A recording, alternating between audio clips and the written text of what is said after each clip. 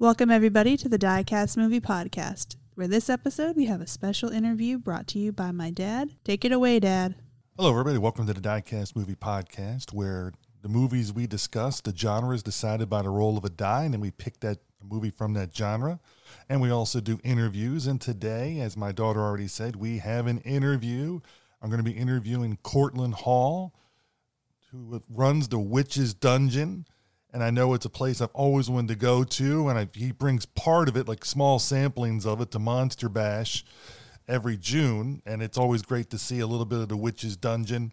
So I'm looking forward to going out there one day to Plainville, Connecticut, 103 East Main Street, to go see it. I wish I could be up there this Thursday, October 27th, 2022, from 6 to 9 p.m., because Daniel Roebuck, who I interviewed earlier, the last episode, is going to be up there visiting the Witch's Dungeon and visiting fans and all that fun stuff. So if you're out in that area and you haven't visited the Witch's Dungeon before, or maybe you have, go see Daniel Roebuck, who's a 100% true monster kid, loves all that stuff and enjoys it just as much as Courtland Hall enjoys setting it all up and getting everything out there for people to see. Otherwise, without further ado, we're going to go into the interview with Mr. Hall. I hope you enjoy. Hello, everybody. This is Steve again with the Diecast Movie Podcast, and I'm coming to you from Monster Bash, June of 2022. And I'm joined today with Courtland Hall, the man, the myth, the legend of the Witch's Dungeon up in Connecticut. I've never been there myself, but he brings part of it down here every Monster Bash. And one of these days, I'm going to get to the Witch's Dungeon to see it all. But he does more than just that. How you doing today, Courtland? I'm doing fine. That's the promise. You got to come see it.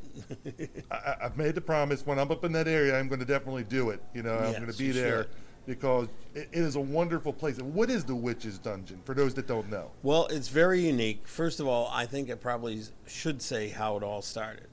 I had a rare blood condition when I was a kid. And I made model kits, Aurora model kits, of course. And I loved the monsters. That was the main thing. But the problem was they were only 8 inches tall. And I wanted them life-size. And I was a strange little kid. Whenever we went on vacation, I wanted to go to a wax museum. But the biggest problem was, at least when I was a kid, wax museums, if they said they had a chamber of horrors, it was not what you'd expect. It was not the Phantom of the Opera or Dracula or the Wolfman. It was torture devices or Jack the Ripper or something like that, and that's not what I wanted. And the whole point of doing this, I wanted to create a museum that was devoted to the actors, the makeup artists, and the effects people as a tribute to them, and do it accurately the way they appeared in the films. Now, keep in mind, I was only 13 years old when I started it, but I was very, very fortunate because of my great-uncle, Henry Hull, the actor that was Werewolf London. He arranged for me to meet some of the greatest makeup artists of all time, including John Chambers and Dick Smith. And with their guidance and with their suggestions as to how I could go about this, that's how it started, how it came to be. Also Don Post, Sr. as well. I was going to say, your uncle really helped you out getting that first start. And before we get into more, what was your uncle like as a person? Because not many people get to hear about, him at all. Well, see, the problem was that he was always working out in Hollywood.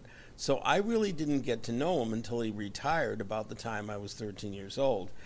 And so when he did, he realized that I had this really urge to do something related to makeup and effects. And since he knew so many people in the industry, he was the one that opened the door for me to get to know them. Henry was educated, well, I should say that he studied in England. That's why he had such impeccable diction. And as a teenager, he got on my case about that. He says, don't slur your words. Speak precisely. Enunciate. That's what he always said to me. Anyway, but I asked him so many questions about Werewolf London, and he had an incredible memory. He even remembered the color of the makeup, of the color, the costumes, everything. And so I would ask him so many questions about Werewolf London. He says, "My dear boy, you grill me like a cheese sandwich." He says, "You know I did make at least 70 other motion pictures. Could we talk about them once in a while?"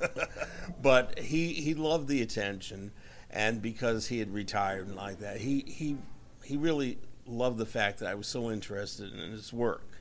So he was a wonderful man. Very talented. A lot of people don't know he was a great makeup artist in his own right, because on the stage, which he loved the stage, he did all of his own makeups. And you should see the makeup that he did as Mark Twain, and also especially as Edgar Allan Poe. The makeup was just remarkable, what he created. So really initially, he would have liked to have done the werewolf makeup for Werewolf London, but of course the unions were in at that time. And, Jack Pierce was the golden boy of Universal, so there was no way around that. But I'd like to really clarify the problem, or shall we say the rumors of surrounding the makeup in Werewolf London, because of the fact that it had nothing to do with Henry's, that he was too vain to have a full makeup or whatever they've said, or that he couldn't sit in the makeup chair. That's absolute nonsense, obviously, because he was the makeup artist himself. The point was, the only reason that Henry had an objection to the makeup was solely the way the script was written, because in the script, both the Valerie Hobson and the Lester Matthews characters recognized the werewolf as being Dr. Glendon. And if he had the full makeup on, like what Pierce wanted to do, which he eventually used on Lon Chaney as the Wolfman, there's no way they could have possibly recognized him. That's why it had to be toned back. And the reason Jack Pierce got so livid about it was because Henry tried to quietly suggest to him it needed to be toned down, but Pierce was very stubborn. And so he refused. So Henry went over his head to Carl Laemmle, the head of the Universal Studios, and explained the situation in a very quiet way. He wasn't trying to undermine Pierce, but Pierce took it that he was, and so he never forgave him for that. Nevertheless, they worked together, and I think together they created a really memorable makeup, which, look at Curse of the Werewolf, looks a little bit like Henry as the werewolf. And then even today, if you look at Teen Wolf on MTV, that very much looks exactly like the Werewolf London makeup. So you can tell that it really had an impact. And that's the thing, is the creative input nowadays. A lot of times, makeup artists will talk with the actor and try to get their creative vision and try to incorporate it as best they can. And usually it's more of a unified creative force. But well, yes, like what Rick Baker has done. Oftentimes, either he discusses it with the director or the actor, and they come to a conclusion together. But Jack Pierce was Jack Pierce. He was a little irascible, I guess is the word you'd use. Yes, and this was in the early stages of the film, with a lot of this makeup being done by a specialist. Yes, absolutely. Because don't forget, Lon Chaney Sr., of course, was the master of makeup, the man of 1,000 faces. Not only was he an actor, but he also was a makeup artist. That was the point I was trying to get across, is that people don't realize that stage actors, they did all their own makeup. And that's where Lon Chaney came from, was from the stage, Lon Chaney Sr. Yeah. And so he was used to doing his own makeup. Of course, he was even more creative than a lot of his peers at that time, obviously, because of what let's say the Phantom of the Opera, there's nothing that has ever compared with that makeup that he did. So anyway, so Pierce and Hull worked together, and finally they worked things out. And if you think about Werewolf London, the very first transformation has never been topped. I mean, the fact that he's transforming while he's walking is quite amazing. And that was a triumph not only of Jack Pierce, but of effects man John Fulton, who eventually won an Academy Award for parting the Red Sea in the Ten Commandments. Charlton Heston didn't do it alone, you know. That was John Fulton. Anyway, Fulton had already done remarkable effects with The Invisible Man. So this whole sequence, no one has ever talked about because everybody associated with it is now gone. It's only from what Henry told me. This involved a rear projection screen, a treadmill, and pillars that would go past it. And so it all had to be timed right down to the very second. And so they did a run-through without the makeup for several hours the day before. And then Pierce knew just when each of those pillars would pass by, that's when a makeup change would take place. But the film that they shot before for the rear projection screen, that had to be synced up with the speed of the treadmill that Henry was walking on. So it was very meticulous to get it just right. And you have to realize back in those days, they couldn't do a playback right away. They had to hope they got it right. And they, believe it or not, they did do it, get it on the first take, but that take took 8 hours to do. Steady. So they were Pierce and John Fulton and my uncle Henry Hull. The three of them were working on that steadily for over 8 hours.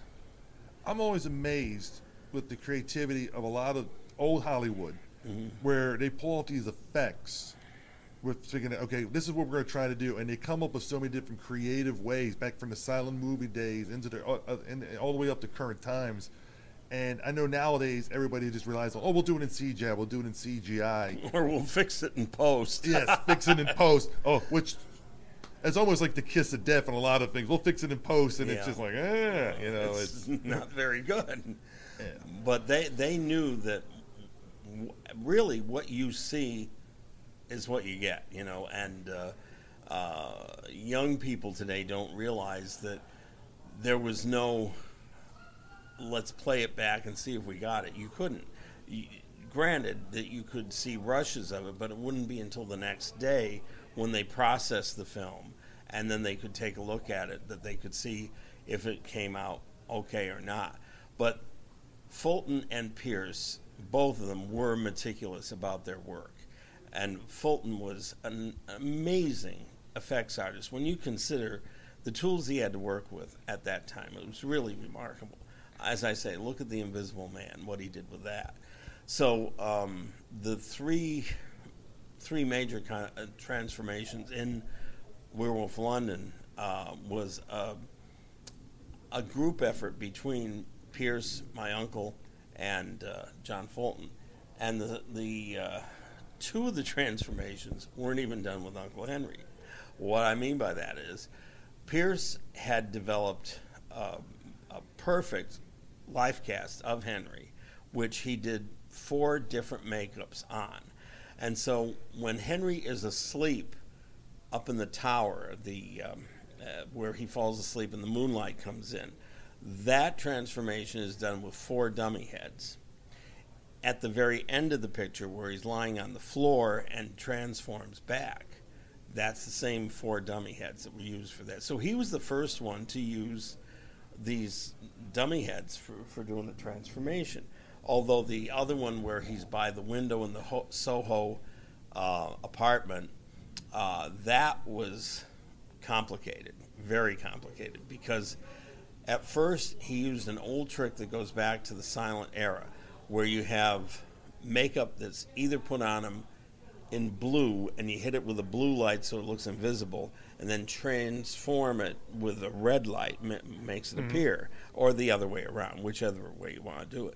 They use that as far back as the original, I was going to say 10 Commandments. No, it was Ben-Hur, that when Jesus passes his hand over the ones that are afflicted with the disease, and they miraculously are cured. That was using that effect. That was one of the first times they ever used it. Of course, it only works in black and white film because you have blue and red that you work with.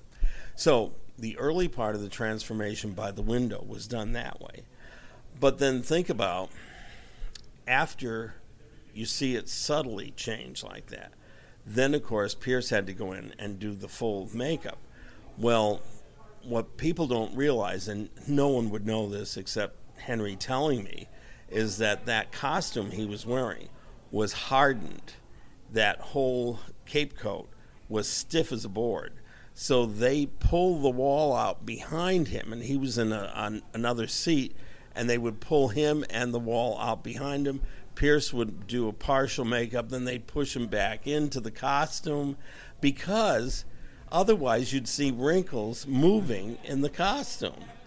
So that was amazing what Fulton and Pierce figured out how to do that.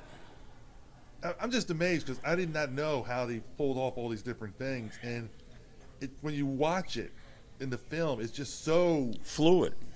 And I'm always amazed because we're always used to seeing things with, like I said, computers and stuff like that. But what I love about the films with practical effects and film magic, as I like to say, is how they were able to use the ingenuity to pull these things off, which nowadays, the younger filmmakers sometimes do in the lower budget ones, but the people that get to the bigger budgets never have to try to pull it off, except for some filmmakers that really still like to use the practical effects or the practical magic. But if you think about it, even when Lon Chaney became the Wolfman in 1941, 6 years after Uncle Henry did Werewolf London, I don't think the transformations were as remarkable as in Werewolf London. I mean, there's no scene where he's walking and transforming. There's no scene where he's by a window and partially done. And, it was mainly a close-up of Chaney's face and having him transform through lap dissolves. Yes. Now, I will say this was another thing that was really clever of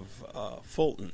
Generally with Chaney, they would have some sort of pillow or a tree or something behind him that was shaped like the back of his head, so that he would be in the same spot for each time Pierce did the part of the transformation, because they had to be sure his head was in exactly the right position so each dissolve would match up, see? Yeah. And that's part of what practical effects are all about. It's done in camera.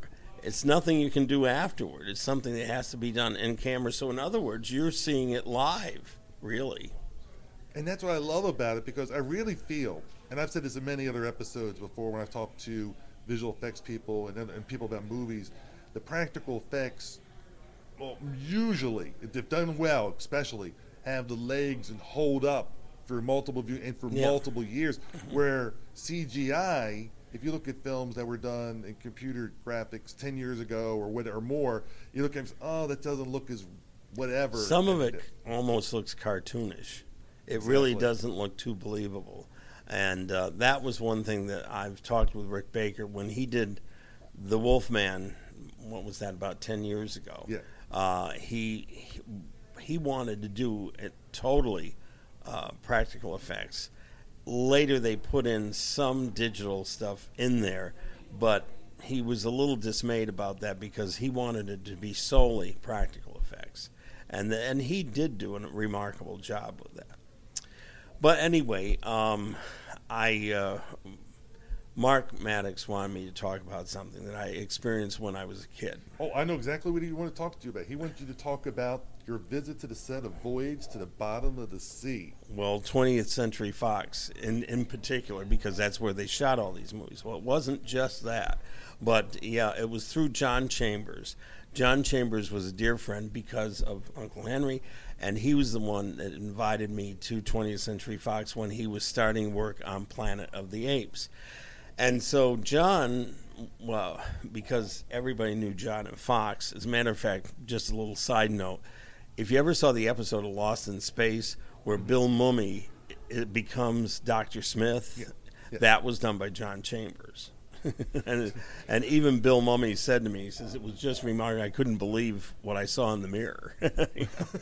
Anyway, so John worked on, besides doing Planet of the Apes, he was working on a lot of stuff at 20th Century Fox, although Ben Nye was the key head of makeup at that time. Mm-hmm. But John did a lot of the real complicated effects.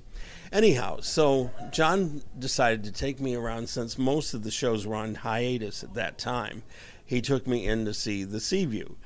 And I want to tell you, it was just amazing because once everything was turned on, all the lights and the computers and everything in there, it was magical. It really was, even seeing it live. The only thing was, when I looked at the they're not called doors, portals, on the ship, I always thought they were metal. They were made of plywood, painted silver. And when you saw it close up, you could see it was plywood, see? And so I said, don't forget, I was a kid. And I said to somebody on the side, I said, gee, I always thought these were metal. Look, kid, it's movie magic. We put in sound effects. The sound effects make you think it's metal. That's what they said to me. So he said, don't judge it by what you see. Judge it by what you see on TV. Yeah. That's the way it's supposed to look. And the other thing was, which it hasn't really happened yet, but it's coming close, that, Bill Malone restored Robbie the Robot. And he is giving the Witch's Dungeon, our museum, the computer screen that you saw on Voyage to the Bottom of the Sea. It was the very first time it was created was for a Spencer Tracy, Katharine Hepburn film called Desk Set, and they called the computer Univac. So then, when Fox was doing The Fly, it was used in both The Fly and Return of the Fly, and then finally it was used in every episode of Voyage to the Bottom of the Sea on the Seaview. So it's got quite a history behind it. This machine is bigger than you think. It's 10 feet long and 4 feet high. That's been the only problem. We're trying to find a way of shipping it from the West Coast to the East Coast that we can put it on display. We're hoping to get it in, if all goes well, by the end of the year. But it's just amazing that Bill Malone is giving this to the museum, and we're so thrilled about it. And I think as soon as we have it installed, there'll be word out about this, obviously. Anyway, getting back to going to 20th Century Fox. So I was only, 14 or 15 at most when John was taking me around. And besides seeing the Seaview, he took me around to the back of the set, which it's all chunks of cardboard and cardboard boxes and crap. And I thought to myself, what is this? And then he takes me around to the front. It was the Batcave for Batman. From the back side, it looks like a bunch of junk. But then after they put it all together and then put a coating all over it to make it look like rock, then it's the Batcave. But even when they took me in there, at first the lights weren't on. It was just like, a single studio light on. Then John asked them to put everything on. So you have all the back computers and all the lighting in there. And the Batmobile was in there. Oh. So it was just amazing for me, a kid, to come in there and see that all lit up and all the machines going. It was just amazing. Did you get to go in the Batmobile? Oh, yes. Yes. Yes, I did. And that was the real Batmobile, the very first one. That to me is the Batmobile. It is. That's my Batmobile. I agree. That's my Batman. I totally agree. Yeah, that show is just the most fun of any show that's ever been on television to me. And look at the great stars that were the villains on that. Not to mention, of course, Vincent Price. Yep. But I mean, so that was a thrill. It was a real thrill to see that. And unfortunately, they weren't shooting that day because they were on hiatus at that time. But however, one show was still doing one more episode, and that was Land of the Giants. Ooh. And so John took me onto that set, and Gary Conway was being tossed around by a huge hydraulic, gigantic hand back and forth. They did it like 7 times before they thought the shot was good. He didn't have a stuntman. It was Gary Conway that was taking all this abuse from this big hand. So when the director finally says, cut, we got it. And so then John introduced me to Gary Conway. He says, well, what do you think, kid? This is what acting's really all about. And so years later, in one of our documentaries, which is going to be coming up, we're going to have part of it in October, I got a chance to interview Gary Conway. And after I did most of the interview, I said, do you remember a kid at 20th Century Fox that John Chambers came over and had you meet him? And he says, that was you? He says, sure, I remember that. So that was really nice that he remembered it. That is just a cool story. I've met Gary Conway, and he's just a very nice man. Incredibly nice man, yeah. And his memory is so good about those early things. But I mean, I was just a kid. I figured maybe I didn't make any impression at all, but he remembered it. So that he's always been very, very nice. And after all, he also did Burke's Law, and he did a lot of other shows. So, not to mention, of course, I Was a Teenage Frankenstein, which everybody knows him for. But he's really a fine actor and a very nice man. So that was my main experience at 20th Century Fox. And the problem was that at Fox they had a policy you couldn't take any pictures. So when I came home, I'm telling my friends about the experience I had. None of them believed me. They said, where's the pictures? Where's the proof? Yeah, see, that was the problem. But I know it happened, and Gary Conway knows, so the heck with him, I got one witness. Yeah, I got Gary Conway. Anyway, but I've been extremely fortunate, the people I've known, and as I mentioned in the presentation we did the other day, one of the people that has been the most influential has been Dick Smith. Dick I learned so much from that man. And not only in sculpting, but also in painting. People don't realize when you've got a face that's going to be 80 feet wide or something on the screen, something on a big screen, you have to be meticulous as to how you do the shading, the coloring, all of that. And so not only did it help me when I was recreating these characters, but also when I was doing art myself, two-dimensional paintings. So he was a remarkable artist, just a remarkable artist. And as I mentioned, Dick would say to me, he says, this is really very, very good. However, this is how it can be even better.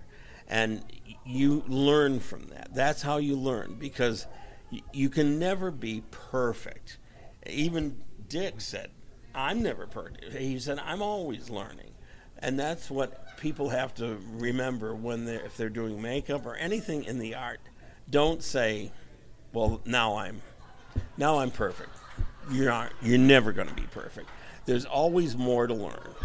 Because once you think you're on the top, then where are you going to go? You're only going to go one way. And I think as most of us as humans, we're always trying to get better and better and work the craft, because there's always something new to learn. There's always something new to do. Well, I tend to be a perfectionist, and so was Dick. He really was a perfectionist. He even would say to me something that he did 5 years ago. He said, oh, I should have done this or I should have done that, because, as I say, you learn as you go. You keep developing. Now, for listeners that aren't familiar with his work, could you name a couple of things so listeners will know that he did that they probably have seen, so that way they have an idea of who? Absolutely. The biggest one is The Exorcist. He created the makeup for Linda Blair in The Exorcist. And that little girl, she was only 12 years old at the time. Linda was quite a trooper, because this was something that he did for the very first time. He had special contact lenses that he put in Linda's eyes because he wanted to take the life cast of her with her eyes open. Now, it's bad enough to be covered over with moulage to do a casting, but imagine a little girl, 12 years old, having that done with her eyes open. It must have been I don't know how she could stay still doing it. I don't know how anybody could do it. But she did. So, I mean, I have a lot of respect for Linda. Really amazing little girl. Well, actress, but that's something that a lot of people don't realize. She was only 12 when she did that. And that's pretty remarkable. It really is. And she remained friends with Dick over the years, of course. And, of course, otherwise, he's best known for he did all the makeup on the Dark Shadows TV series. And he did the makeup for Dustin Hoffman in Little Big Man, which we have on display. There's only 2 real original Exorcist heads that was used in the head spinning sequence. The one we have and the other one is in the Museum of the Moving Image down in New York. And we have the original Little Big Man headpiece of Dustin Hoffman as the Jack Crab, he was supposed to be over 100 years old in the film. Yeah. And then we also we haven't got it on display yet, but we do have that huge Altered States headpiece that Dick created for the movie. It just that needs to have restoration, so we need to do a lot of work on that yet. But Dick was incredibly generous in so many ways, and such a wonderful gentleman. As you could see if you saw the presentation on Friday, that you could see, the encouragement that he gave my museum and the work that I do. And listeners, I saw the presentation, and that was an excerpt of stuff that's going to be on the DVD that's coming out in October, which is a 2-parter. It's like it's coming out. I think the second part's coming out the following year. Probably the following year. It's called Classic Chillers of the Silver Screen, and I wish I had written down all the people that are in it. But I know we have Leonard Maltin kicking it off at the very beginning, which he lays sort of the groundwork for effects and the classic films that laid the groundwork for everything that followed. And Leonard, of course, is an incredible historian and film critic, and I've known Leonard for a long time. And so I couldn't think of anybody better to kick off the documentary. And then we also have extensive interviews with both Creature girlfriends, Julie Adams and Laurie Nelson, as well as Rico Browning and Ben Chapman, which I've been recording or filming these interviews for a number of years. So sadly, some of these people have passed since then. But isn't it great that you can actually hear them talk about their work and see them as well? Because as somebody said to me, the way we do interviews, they said it's almost like we sat down for a cup of coffee with these people. That's what people have said. Because they know me and they feel comfortable when we do the interview. And sometimes they come out with things I didn't expect, which is fantastic. Like, I may have some questions that I sort of figured they could tell me. But like with Julie Adams, we were talking about being under contract with Universal. And as she said, well, I originally felt I was being punished for being in Creature from the Black Lagoon. But she says, once we got into it, we were having such a good time. And then she says, I was looking forward to the next picture, which was Bend of the River, which was a Western in Technicolor with Rock Hudson and Jimmy Stewart. She said the picture didn't do that well. Nobody remembers it today. But she said everybody remembers Creature from the Black Lagoon. So she says, what do you know? She says none of us really thought that Creature was going to be such a classic. But she says it's undeniable. It is.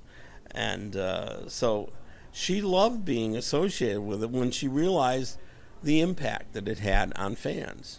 And what you've done with that DVD set that will be coming out, one in the following year, is the things I'm striving to do with the interviews is basically that same approach where when people are listening or just hearing two guys talking and I'm just asking you things like we're at a restaurant or a bar, I'm just saying to you, hey, Cortland, what about this? And you're just telling me the stories, and somebody's next story is like telling his buddy, shh, I'm listening to that table because they're telling some good stuff, and that's the same goal. And I want to get these recorded because, as we know, things happen. People's memories fade. Sadly, people do pass away. Yes, and if you don't have these recorded, then once they're gone, it's gone. And you get in those memories from your great uncle, Henry Hall. Those are the things. He's the only one that was left, even at that time when I did the interview, because of the fact that all the others associated with Werewolf London by that time had passed away. And so even Valerie Hobson, Lester Matthews, but not only that, of course, all the effects people had gone by that time. So it was important that I had interviewed him, even though I wish I had done it. I could have done it on film, but it wasn't possible at that time because I was only 13, 14 years old when we first started talking about all this. So at least I wrote down everything meticulously, exactly the way Henry told me. Otherwise, you wouldn't know how these effects were done, you know. So. And that's what I'm very thankful and appreciative that people like you and other people that have done it in other fields like Gregory Mank and other people that get those interviews and get those recordings. Because it's a piece of history. It is history. And it really needs to be documented so that future generations know how this was really done. And that's why I think it's really important. I mean, there's other wonderful interviews that I've got that are coming up in this documentary, including David Hedison and Brett Halsey, and I'm trying to get David Frankham too from Return of the Fly, because we're trying to approach like Creature and The Fly and some other ones where I tried to get as many that were directly associated with it to do interviews with them. And speaking of documenting, you've done also 2 documentaries. Yes, yeah. And I mean, one of them is the Phantom of the Opera, Unmasking the Masterpiece. Yes. And of course, the Aurora Monsters, the monster craze that gripped the world. Yeah, that's true. Well, yeah. I know I got a little over melodramatic there. Well, I had to give it, I mean, the way it's written, I had that to give is it the full title. I had to give it the appropriate. Yes, yeah. Our announcer that did the trailer for it, he was over the top with the Aurora Monsters, you know, the model kits that grip the world, you know.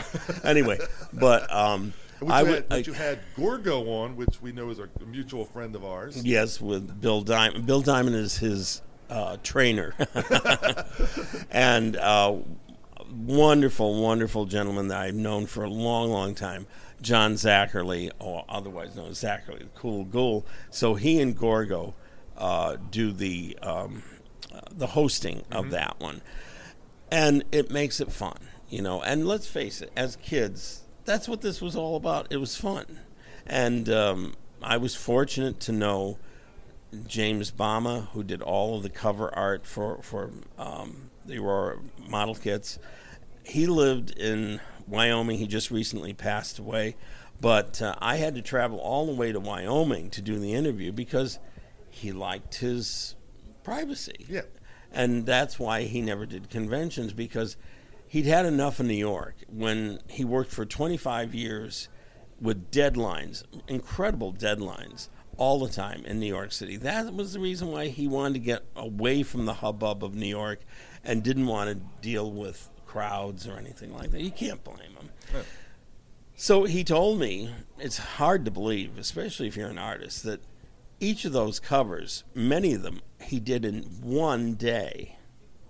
What? Wait a minute. One day? One day. Was it like Jack Kirby? It was amazing. It was just amazing.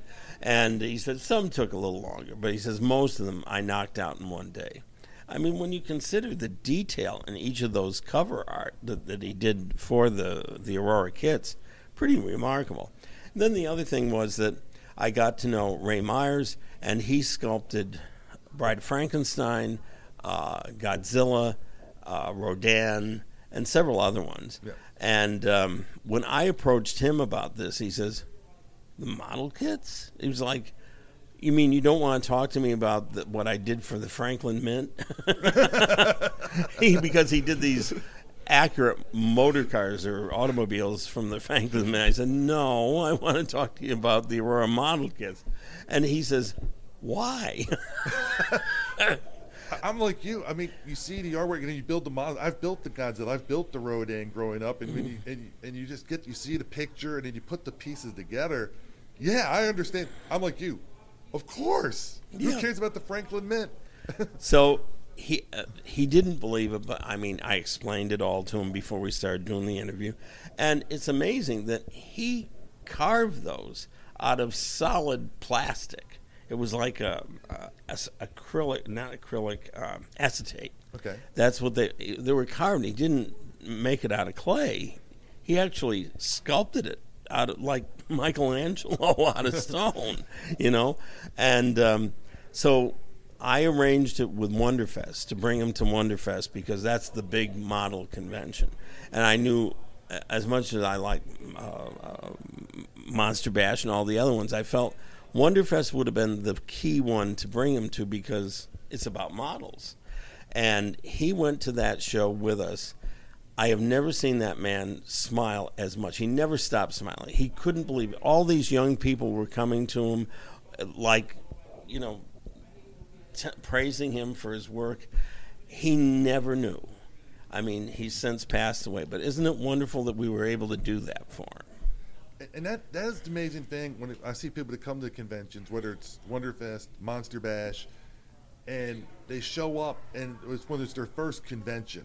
Mm-hmm. And they're like, people, you really care about this? And it's like, yes, we do. And it's just amazing how they get to feel that love. Yeah. And then they give the love back to the people that enjoy their work, and they get to know that they are appreciated. And I think that is the wonderful thing about these conventions. Oh, it is. And I'm so glad that we could give that to Ray Myers because such a talented man, and he never knew how much he was loved until we took him to that convention.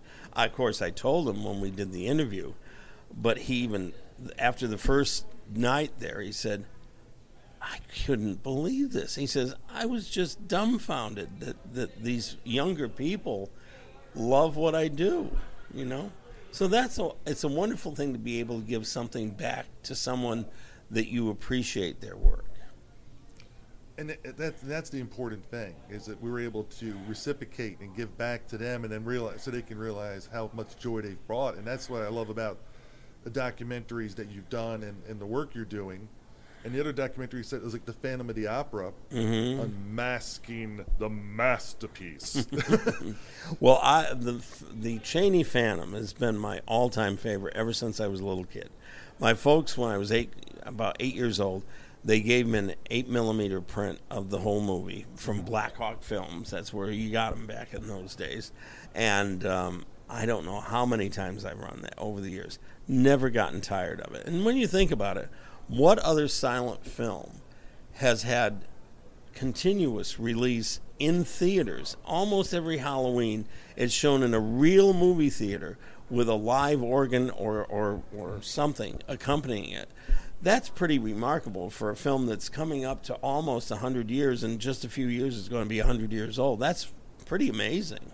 I took my son to see the Phantom of the Opera in an old movie theater house that had a Wurlitzer being played, and I've always seen it on TV, but for his first time seeing it, he saw it as close as you could get to back in the day. Yes. And I can tell you, it is, when you can hear the live music going and you're in the movie seat, seeing it on the big screen, it is still an experience. Well, when the stamps came out, the monster stamps, the post office monster stamps came out in 1997, I worked it out with the U.S. Postal Service because I couldn't afford this all by myself. I tried, but I couldn't.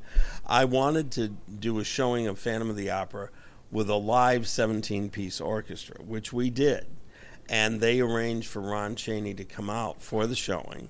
And we were able to locate the original music sheets released with the film. So the orchestra played the original music sheets. Yes. By the end of the show, Ron was in tears because he says, I've never, ever seen it with a full orchestra playing what people heard back in 1925. So being able to do these things is the goal of what I try to do with the Witch's Dungeon Movie Museum, Classic Movie Museum, because if we don't do these things, the memories of these wonderful actors and films and everything, it's going to get lost, that the new generation won't enjoy and realize why we feel the way we do about it, you know. Oh, I agree. And I saw a couple of your pieces that you brought with you. You had The Invisible Man, which was wonderful. I mean, for people saying, "Oh yeah, he just had an empty space." No. This is The Invisible Man with the raps going around. Yeah, so. but I had him as, I did him differently. I did him as he first appears when he goes into the Lion's Head Inn Tavern. Most people do him, as I call, in his jammies. And I just don't think that's quite the same. I think he's more impressive when he first comes in from the cold. You notice we had some snow on him and everything, and he's carrying his overnight bag and like that. It just looks more impressive, I think, when you see it that way. And the goggles that were on it, we went to the trouble of being able to locate 1930s welder goggles, so they're accurate to what Claude Rains wore in the film. I agree with you. It was impressive. Thank you. And I also, the Nosferatu with the rats on his arms. No one seems to think about that, but I mean, really, anytime he entered the village, it was a horde of rats, or on the ship when he traveled to from Transylvania to Wisburg, where he went. You know, it's got a horde of rats, this is something people don't take into account. In 1918, there was a plague over in Europe. It was a pandemic, just like similar to COVID, but it was carried over in Europe in many places by rats. So you can imagine audiences in 1922, was just a few years after this pandemic. They were pretty unnerved by this. Plus the fact that, look at his teeth. He's got rat teeth, Nosferatu does. So I'm sure that this may have been quite an impact on people when they first saw the film. I mean, I remember when I first saw Nosferatu, and it's still, to me, one of the scariest images of a vampire. Now, Bela Lugosi's performance is different. This is a creature of the night, and it is just terrifying. And I literally, when I was a young lad, saw it. I had like nightmares, Oh yeah, because it's a very creepy, eerie image, really. And it must have had a big effect on Stephen King, because the vampire in Salem's Lot is basically Nosferatu. And you have done something recently with Nosferatu. Yes. That I was hoping you would talk about. Sure. Which I got to see a little bit of here at the convention. Well, I was fortunate enough to procure a beautiful print directly from the Museum of Modern Art negative, and this is on film. Everybody thinks everything's digital. It's not. This was actually on film from the original Museum of Modern Art negative, that we have a print of it. We transferred it to video, but we didn't stop there, because when Nosferatu first came to this country, the title cards weren't really accurate to the original German story. And so my friend Steve Matthews, who did the music score, he had the original German titles translated, and he made brand new title cards, but look vintage, that we put into the film. So it's about as accurate as you're going to get to the screening of the film in Germany, except that we have it in English. And he has a great love for this, as I do, and he was the one that did the entire music score and also with sound effects, which a lot of people don't realize that when many of these films were released in the silent era and they had a live orchestra or organist, that they would have a sound effects man on hand to kind of make it come more alive for you, like a door shutting or a horse galloping or whatever. And so that's what we tried to do with this film. And Mark Hamill was so impressed by it that he agreed to do the introduction to it. And I said to Mark, I know you're awfully busy. If you want me to, I could write an introduction. He said, absolutely not. I love this film. So he actually, those were his words. It wasn't something we wrote for him. Those were his words when he did the introduction for Nosferatu. And Mark Hamill doesn't put his name to just anything. And he also has such a love for the classic horror films and movies and all that stuff. As I mentioned, he watches Svengoolie almost every weekend. Well, I mean, a lot of people do. I mean, he's won awards year after year after year for best horror host. Well, I mean, people get upset sometimes because why does the same guy keep winning? Well, if he does an awesome job, he deserves to win. That's true. Sure it is, yeah. And Mark really genuinely loves this. And last year, he can't get away with this because he knows it's on the internet. Last September, his birthday, he was 70 years old. I'm not far behind him. Anyway, so I called him up on his birthday, and I wish him a happy birthday. And he says, you know what's more frightening than your movie museum is the fact that you and I have known each other for 40 years. He says, now that's frightening, because we first met in 1981. And so last year it was 40 years. So he's a great guy. It was the start of a beautiful friendship. That's right, as Claude Rains said in Casablanca there, or Humphrey Bogart did, yeah. So anyway, he just loves this stuff, and it's wonderful to have such talented people associated with what we do at the Witch's Dungeon. And you actually have a very talented person that is associated with the Witch's Dungeon that helps you. And we mentioned him earlier, Bill Diamond. Has been an extremely helpful force. He has, because a lot of people may know, he's won several Emmy Awards for both lighting and for set design. So Bill does, just recently, since we moved to the new location, he did all the new sets for it. Of course, I work with Bill, and we kind of collaborate, but Bill does the actual construction. And we just recently built a teleporter to put the fly in. So you actually see a teleporter machine, which we added the sound effect to and everything. And so I gotta get to the museum. You really need to, yes. So Bill, more recently, we've combined forces even more than we did before. And so Bill is very tightly associated with, as is Steve Matthews, who did the music score on Nosferatu. And he's a wonderful artist besides Steve is. So he and I have been working together on some of the props. And as a matter of fact, we worked together on The Invisible Man to find just the right style overcoat for him to wear, the hat and the goggles and all that. So we're both perfectionists, I think. Well, and that's the thing. You always want to keep striving to improve. You we got it looking good now, but if we keep looking, we can make it better. And you learned that from it goes all the way back to Dick Smith. Yes. And so with and Bill, we were out to dinner just about a half hour ago, and we were talking about this, and he says, if we can expand this even further, I want to build sets that are absolutely accurate to each of these films. And he eventually would like to bring it down to his studio. Right now it's not possible, but eventually it'll go to Bill's studio.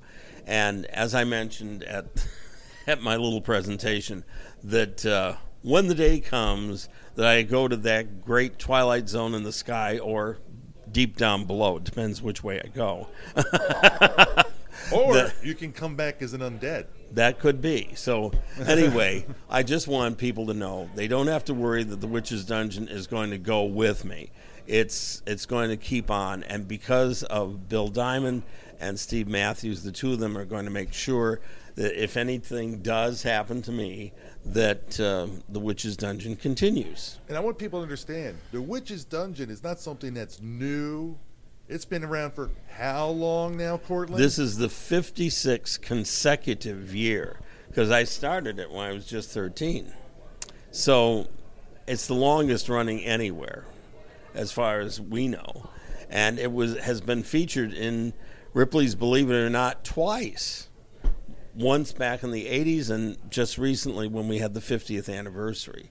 So a lot of people know about it. It was even on Entertainment Tonight, if I remember Oh, right. it was. Yes, it was a couple of times on Entertainment Tonight several years back, and even on Good Morning America.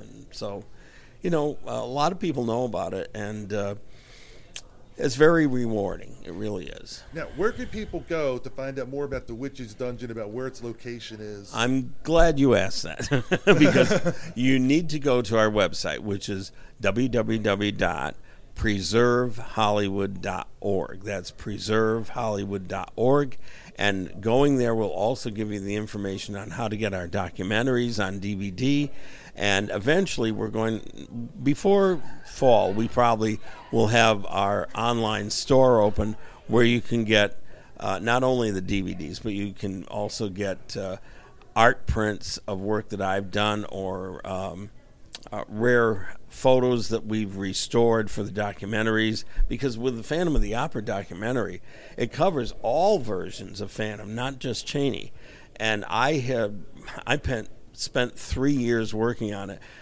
There's over 800 photos and posters that I restored just for it because they look pristine in the film, in the documentary.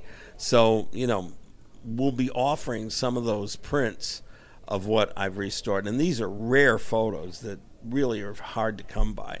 So, and that's what I was hoping, that people would be able to get these things. And then, of course, by getting these DVDs and prints, you're supporting the Witch's Dungeon, which supports them to expand and add more things, because they got to get the Seaview control board out there. Yes. And I'll make this promise. Once you get that out there, and you said, what, Robbie the Robot's coming too? No.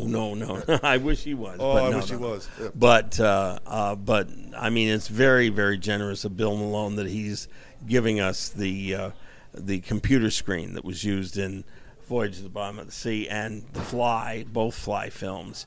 And so it's we're just thrilled that Bill is being that generous to give that to us. And he also had it totally restored, so it works perfectly. Well, once that's there, then I'm going to be excited to get up there, make a family trip, to do some other things in Connecticut, and then go to the Witch's Dungeon, because you're also going to be opening up a movie room. Yes, we'll be showing real film, not just digital. We'll be showing real film. And we'll be doing movie nights where you will be seeing an episode of Flash Gordon, cartoons, break for an intermission, and then we show a feature film afterward. And it'll be all on real film. And real film is just something, to see the movie in the way it was originally going to be seen by everybody else is an experience. Because I know what it's like to see original film. I know a lot of younger people, everything's all digital.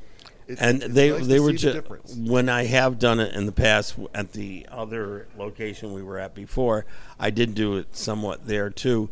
And I know younger people, it's like, how does that work? They just are mystified by it because it's film and they've never seen it run on a film projector. They've only seen it in a little silver disc that you put into a machine. And some don't even see that anymore because they just have it digitally. They're streaming it. They're streaming it on their devices, and they don't even do that. It's it's an interesting time. But especially with film, it's really something to be able to see it on a real screen, because a lot of people have said, especially with the black and white films, that it has more of a warmth to it than when you see it on TV, which always looks blue. On even if it's the best of digital, it tends to look bluish. Whereas film has almost a sepia tone to it, which makes it even nicer. And, of course, we have genuine Technicolor prints of some of the color films, like some of the Hammer films like that. So how often would you get to see real, genuine Technicolor? And that's something also with a lot of people filming now digitally instead of using film. There's a big difference in the color between what you can get from film, depending on which type of film you're using, compared to digital, and the amount of. Well, if you don't really tweak the digital, it tends to come out sort of grayish or a little bit bluish. And Technicolor had such vibrance to it. That's why the Hammer films, they shot everything they did in Technicolor because it had such vibrance to it. And that's a big difference when you get to see it on real film. So anyway, and so exactly so listeners, when you go there, you're going to get to see the stuff the way it literally. Well, it's going to take us till probably after the first of the year to get the movie theater up and running. So that's not ready just yet. Yeah. Don't forget, these things do cost money to do. Yeah, so sometime next year, yeah, right, it'll be there. But again, you can always check on the website, because the website, you'll know. We always update that. Yeah. When it's ready, and so check it ahead of time. So go to preservehollywood.org. I hate to keep plugging it, but you really have to go there to be able to know all the information. And there's photos of the sets, so people can get a handle on what it all looks like, And Court, I want to thank you for joining me to talk about your great uncle, what got you started in doing this, the models, the Phantom, Witch's Dungeon. And like I said, I am going to get up there. Now, when you get the Sea View up there, I'm definitely going to be there, because I don't want to be up there and then you bring the Sea View. You're just also, doing it to get me to come back again, aren't you, Courtney? I am. Well, also, we're excited that Dan Roebuck told me that he plans to visit in October. And, of course, he's the new Grandpa Munster in the Munsters. And Dan has been a long-time friend. And he's a collector himself. So he has some very rare pieces of his own. So it's great to see Dan again. And he'll be there to greet people that come visit. So, again, come visit. And, Gordon, thanks again for taking your time to talk with me. Oh, you're very welcome. All right, listeners, for those wondering about the Witch's Dungeon, I'll have it at the web address in the show notes, so you can go and click on it, take a look-see. And if you live in Connecticut, why haven't you gone already? Hello, everybody. I hope you enjoyed the interview with Courtland Hall, and I want to thank him again for joining us on the Diecast Movie Podcast. It's always nice to have people that do so many different interesting things and have interesting histories with his. Also, I want to tell everybody that if you want to leave us feedback, please email us at diecastmoviepodcast@gmail.com, or leave us feedback on our Facebook page, which is also Diecast Movie Podcast. And if you click the like and follow button, you'll know when new episodes are coming out. You can follow along that way, or even better yet, whatever you use to listen to your podcast, whether it's Apple, whether it's Amazon, whether it's Spotify, you can hit the follow and then automatically get notified when the next episode is out and ready to go. Our next episode is going to be the continuation of our Hammerama series with Alistair Hughes. Al and I will be talking about The Mummy's Shroud. So that'll be the next episode out. So I hope everybody enjoys it. For those unfamiliar with Hammerama, I'll let you hear a promo as we exit out this episode. And again, thank everybody. I want to thank everybody for listening, and I hope everybody enjoys what we're doing. Thanks. Goodbye. I'm Al from New Zealand. And I'm Stephen from Maryland, USA. We are Hammerama. Welcome to our new podcast, Enter Freely and of your own will. Part of the multi-award nominated Diecast Movie Podcast, Hammerama is a wide look at the world of hammer horror from either side of the globe. Each month we will throw a die to decide which category from the film vault of Hammer we are going to discuss. The Dracula, Frankenstein or Mummy cycles, science fiction, prehistory, or the experimental 1970s. We will cast our international eyes across then and now reviews of the movie, Its place in the Hammerverse, our encounters with the stars, a film poster critique, and unusual associated merchandise.